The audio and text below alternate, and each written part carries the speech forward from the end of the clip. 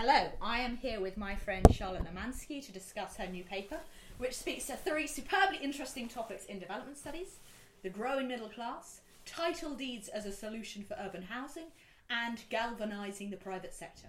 All three of these have often been suggested as new hopes, but Charlotte disagrees. So my first question, Charlotte, is that in development studies there's this increasing attention to the private sector. And I want to know, why isn't this enough to ensure decent housing for middle income groups in South African households? Okay, thanks very much for inviting me, Alice. I think it's important in answering this question to go back to the South African context where housing is hugely politicised. Some of that is connected to apartheid legacies, where the majority of South Africans did not have a right to own housing and did not have a right to live in urban areas. We fast forward to the post-apartheid era, where the post-apartheid state has made it a fundamental part of its post-apartheid agenda to provide housing as one of the main strategies for overcoming the injustices of the past. And 60% of the South African population are eligible for the state's provision of so-called free housing. Now, in that, what's evolved in South Africa is what's often referred to as a housing gap between those who are eligible for the state's free housing, which is about 60% of the population, and those citizens who are able to access privately financed bank mortgaged housing, which is about 15% of the population. That leaves us with about a quarter of South African population who are in what's called this housing gap. They earn too much to be eligible for free housing, but they don't earn enough for banks to want to give them a mortgage. And woven into that is in the South African history of banks being very reticent to lend, to provide mortgage finance in low-income areas, and to have redlined low-income areas. At the same time, we see that gap households, although their incomes are within a certain bracket, which means that they're not eligible for low-income, for free housing, and they're not able to access mortgage financing, the credit commitments that these households have taken on mean that they're not able to access any sort of private sector finance packages at all, and the private sector is very reticent to provide mortgages. Equally, so the private sector, so banks aren't able to provide financial packages for these people. The state isn't willing or interested in providing financial support, and at the same time, private developers have found it impossible to construct houses without state support that middle income people could afford to buy. So there's a whole host of different issues coming in together here that demonstrate why this so-called kind of middle income group aren't able to be met by the private sector, and they need additional state support. Right, thank you. So what do you think the South African government should do differently in relation to housing? So the South African government has had a so-called kind of gap housing policy, but it's been incredibly mixed. Essentially, the state wants gap households to be independent from the state in meeting their housing needs. They don't. The South African state is already kind of committed to providing the housing needs of 60% of the population. It doesn't want to provide for any more. Unfortunately, that's naive, altruistic hope.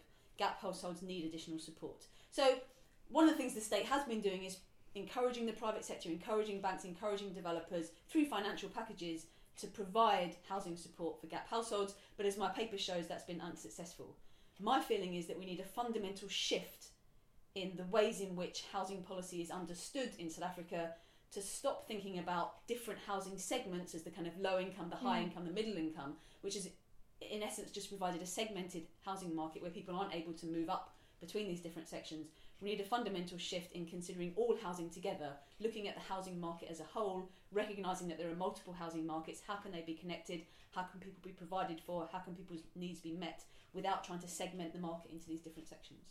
Right. So here I guess I want to ask the question about politics. Is that, so we have this sort of squeeze middle, to use another global term, is that are these South African neglected middle-income households collectively mobilising for reform? If not, why not? I mean, in the paper you suggest that this middle identity isn't a collective identity. There's no sense of class consciousness, but it's rather a negative individual sense of people being frustrated of neither being eligible for state support or being able to privately afford affluent lifestyles. Yeah. So what solution do they seek? What are their strategies given this quagmire? Yeah, I mean, you're absolutely right. There is a really strong politics of mobilisation in South Africa, but it's very much driven by the needs of the low income, not the middle income. And as you rightly say, that the so-called kind of gap identity, it's a negative identity. It's people who cannot access housing. So in that sense, it's not a positive identity around which to mobilise for class consciousness. Now, as part of my research, I interviewed a significant number of GAP households as well as private developers and housing policy individuals in the state. And what I've found from interviewing GAP households is that the majority of them were incredibly busy, like you say, the squeezed middle, going to work, coming back from work, just trying to survive.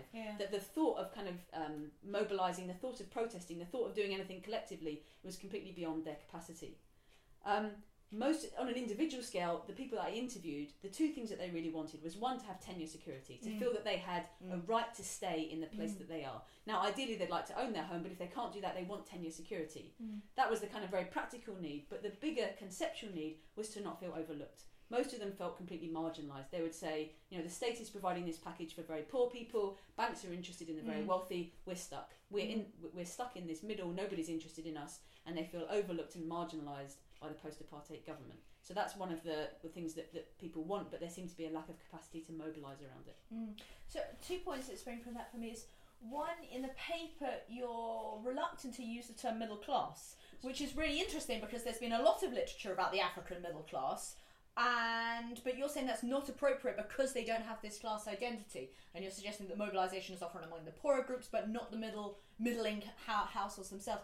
But what about the Fees Must Fall campaign? Isn't that a middle class campaign for higher education? I mean, those are middling households, aren't they? Yeah, absolutely. I mean, the Fees Must Fall campaign is very, very much driven, I would say, around issues to do with age identity rather than class identity. So it's a very youth-driven so then maybe the youthful, might there be a middle class identity among younger generations of South Africans? It's possible, but I think that younger generations aren't necessarily mobilising around issues to do with housing. Right. So but there is a big politics of mobilisation around housing in South Africa and services, but it's focused on the low income. It's focused on informal sectors. It's focused on accessing the very, very most basic needs, and the needs of those who are perhaps not considered to be the poorest are often overlooked and marginalised because they're not seen as the most worthy, the most needy.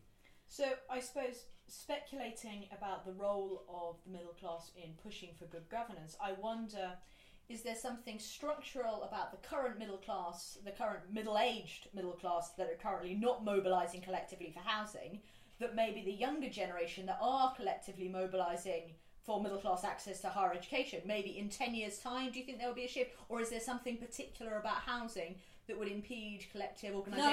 No, I think it would be really interesting to see what happens in the last 10 years because we've seen a big push towards youth citizenship and youth civic mobilisation in South Africa in a way that kind of echoes the anti-apartheid era from 20 years prior, and there had been kind of a loss of that student mobilisation since apartheid ended. So we've kind of seen an uprising again. It would be interesting to see whether or not in 10 years' time that plays out onto the landscape of different issues, access to housing, access to services, access to kind of financial packages in a way that students aren't really campaigning for. So I think that there is the possibility of that for the future. Yes, the next question is then, thinking about South African politics as a whole, why might it be that these middle-income households that were alive and active during the anti-apartheid struggle of the late 1980s and early 1990s, why might they be quiet now, whereas the younger generation be more active and more vocal? No, I think the generation of middle... I'm really reticent to use the term middle class. The generation of kind of middle income people that I interviewed were not active in the anti-apartheid. They're in this kind of gap